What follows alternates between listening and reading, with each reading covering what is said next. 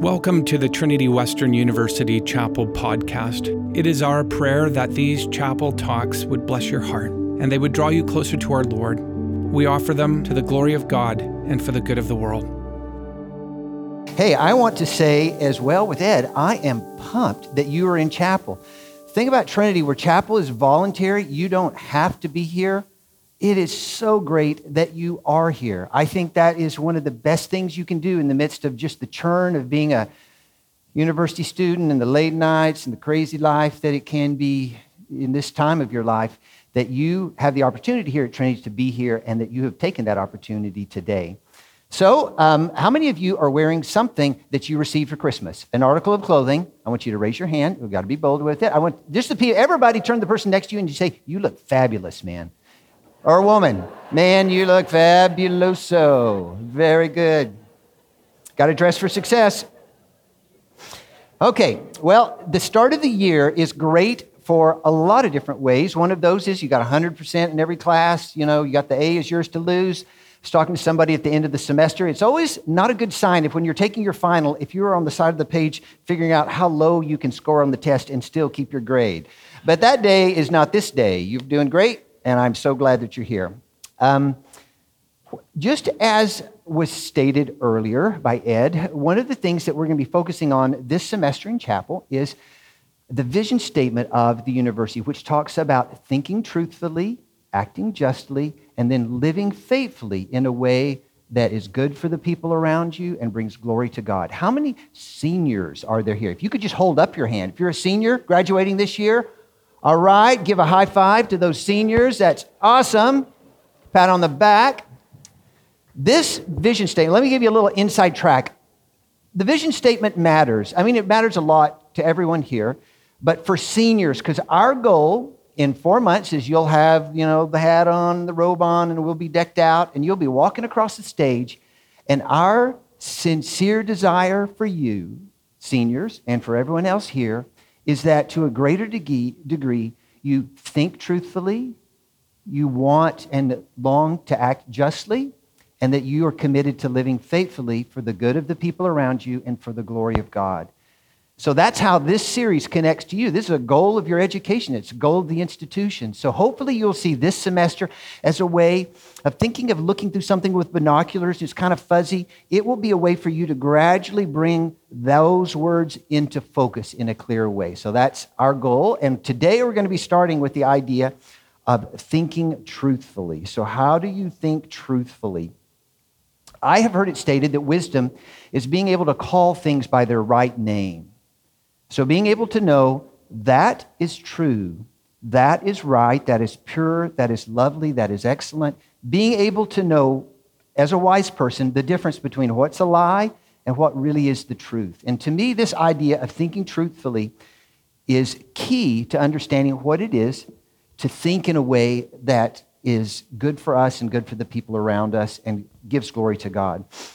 So what we want to do, the thing about truth that I have learned as well, is that we know that things are true. There's the phrase, live your truth. Yeah, I got that. But the key is, so often, truth needs to come to us.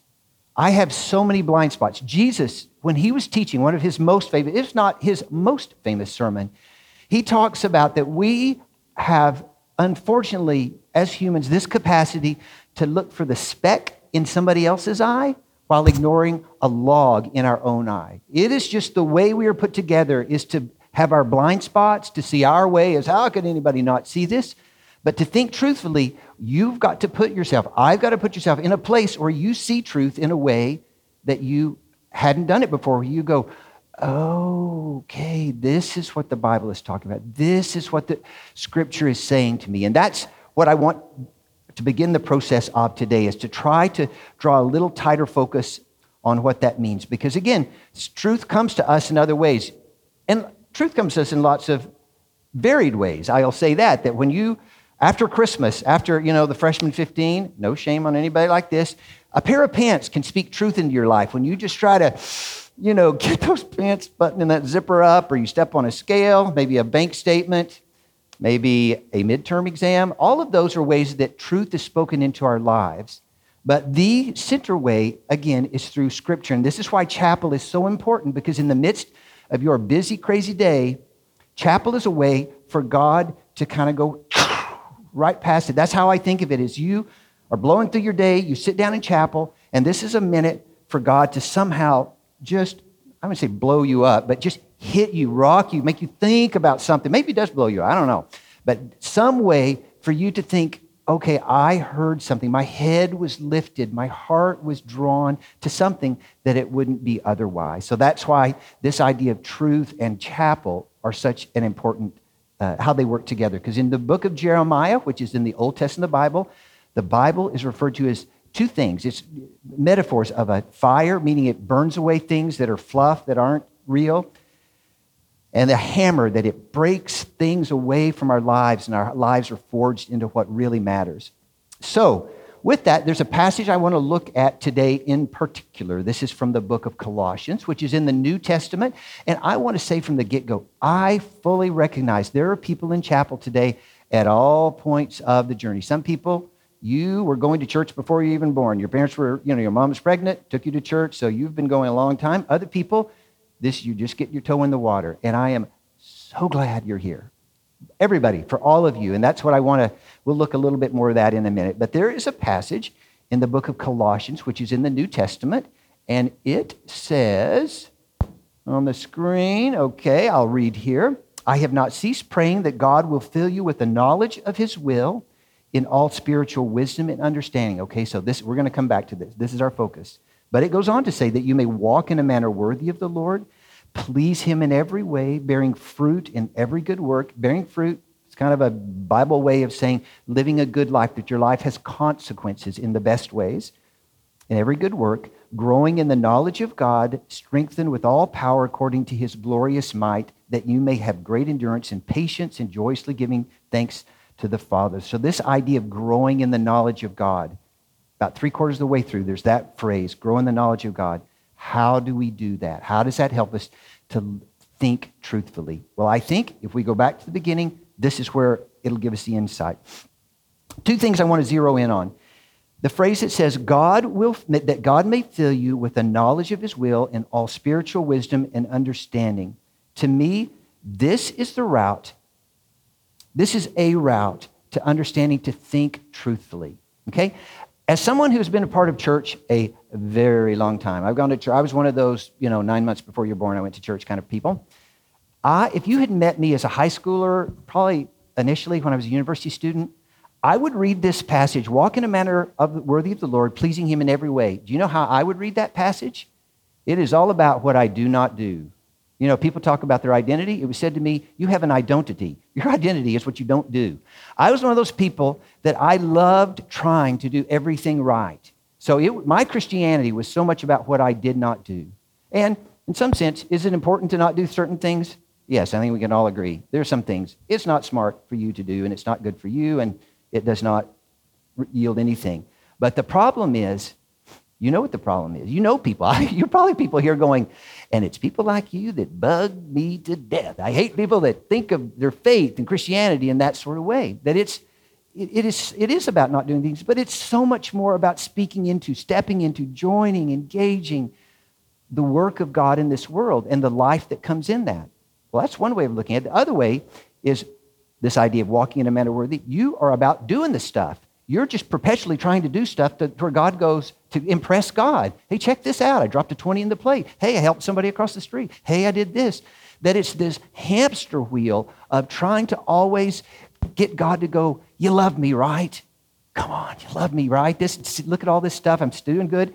I do this good. I'm going to do good on the test. I do something I shouldn't have done. Well, I'm going to mess that test up. So it's this totally balance that when you do enough good things, then okay, I'm happy with you. But let me tell you both of those things Jesus spoke directly to that said, that is not the way to think about a relationship with me. It is not about trying to not do, it's about stepping towards. And it's not about trying to earn, constantly earning, trying to get. Jesus set us free from that. And to me, if you don't hear anything else, I think that is the key, that the unending, unceasing, enduring, the love that sees you seated in this gym, on that gym bench, today. That his love, it says in Psalms that as many as the sands on the seashore, so are his thoughts towards us. So he has a direct love towards us. So here's the thing. You will grow in your understanding and love of God, I believe, as this shows that it is about stepping into when you take a step and allow yourself to be a part of the things that God is doing in the world. When you step into this, when you get close to this, it's like you experience this in a different way. So let me come over here. I've got somebody. Just tell me your name. Really, this is as bad as it gets. I'm not going to embarrass you. What's your name? Kennedy. All right, Kennedy. If Kennedy had like a heart monitor, or we had some way to figure out what's going on in Kennedy, chances are her heart rate just jumped a little bit when I came over her and asked her name. The people in the back row are probably going, and this is reason number 512 why I do not sit on the front row ever. It's for things like this. So Kennedy, the thing is, Kennedy and I are closer together now. And Kennedy is experiencing this moment in a different way than anybody else is because she's next to what's going on. I mean, she's in it. And to me, this is a great picture of why it is so important for you and I to take steps where we step into the work of God. That can be what you do with your money, where you say, God, I want to give towards this. Somebody is in need. We've got our outreach ministries where you can go in the downtown east side of Vancouver. You can be with people that are very different, that have very different lives for you. It's so different when you're just whipping through in your car on Hastings, headed to Purebred and then Revolver Coffee for a little treat to go, homeless people, not good, yeah. And you just drive past versus you go there on a Friday night and you get to know their name. You get to know them. You get a firsthand view. And in that sense, you will understand God in a way that you would not otherwise. So learning to walk in a manner worthy of the Lord is stepping into the work that God is doing in some way. So that is a great way to grow. Another way, and to me, this connects back to the vision statement. Thinking truthfully, what's the next line? Helps you to act justly. See, it's not just thinking in a way, I think this about people, I think this about the heart of God, that in that, now it moves me to act justly. And once you get that little feedback loop going, that virtuous circle of I step into something, I learn about it, I learn a new way, which helps me step back into it, which I learn something, that is a beautiful place to be in. And you will grow, I 100% guarantee you will grow in that. Okay, so that's walking in a manner worthy of the Lord. That's a way that we step into and grow in our knowledge of God. Second thing, and this is the last thing I want to say today, as we are just about out of time, is that this idea of walking, I want to focus on just taking one step. One of the things that I know is that there are people here today who have tried Christianity, and it just it's like a shoe that did not fit. It just did not work for them. There are people who, there's something in them where they say, I want to know God. I don't know much. I know about that much, but I want to know more. Let me tell you, God has you here for a reason. I 100% believe that God has you here for a reason. And that as you sit in classes, you learn from your professors, as you come to chapel, as you get to know people here, my hope is that you will be willing to take a step towards Jesus. For some, you think that, hey, that is all I can do. If that's all you can do, that's it. Maybe it's just coming to chapel. Maybe it's praying to God, I don't know anything about you, but I pray you would reveal yourself to me in some way this year. That is the prayer God, talk about God. That's the kind of prayer, that's the kind of person that Jesus was drawn to. He ran to people like that.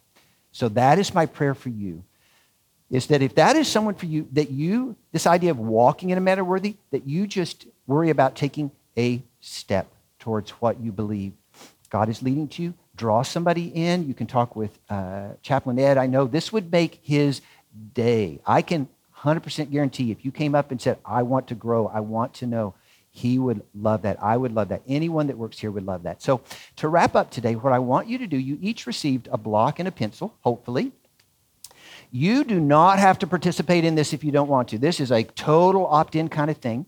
But what we're going to do is, I would like to challenge you for you to figure out what is the next step for you. If you could say, Jesus, help me with this. I want this. I want you to write that on that block. Do not put your name. Nobody's going to connect you to the block or anything like that. As you walk out, there are two bins on the end there. One is for your pencil and one is for the block. Just toss them in there, and then we'll add them and stack them into this cross here.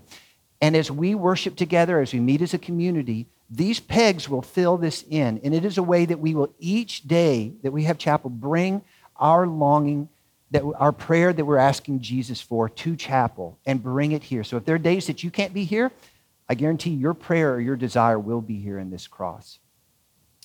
So I'm going to pray. And at this point, while I'm praying, you can write on your block or you can wait a minute. I think we've got enough time here. If you need to sit for a minute, that's good. And if this is something that you think, I'm not down, sorry, I'm just not there, that is totally fine. Just do the same thing. Toss your block over there and your pencil, and we'll take it from there. All right, let me pray, and then we're dismissed. Jesus, thank you so much for your presence with us, that you hear us, you love us, you're drawing us to yourself always. And I pray for these students as they begin their semester here, you would bless them in every way, help them increasingly to think truthfully about you, about this world, about themselves, to love justice, that their heart would be drawn to things that really do, that are at your heart, and that they would live in a way that's faithful to that. So we pray this and ask this in the powerful name of Jesus. Amen.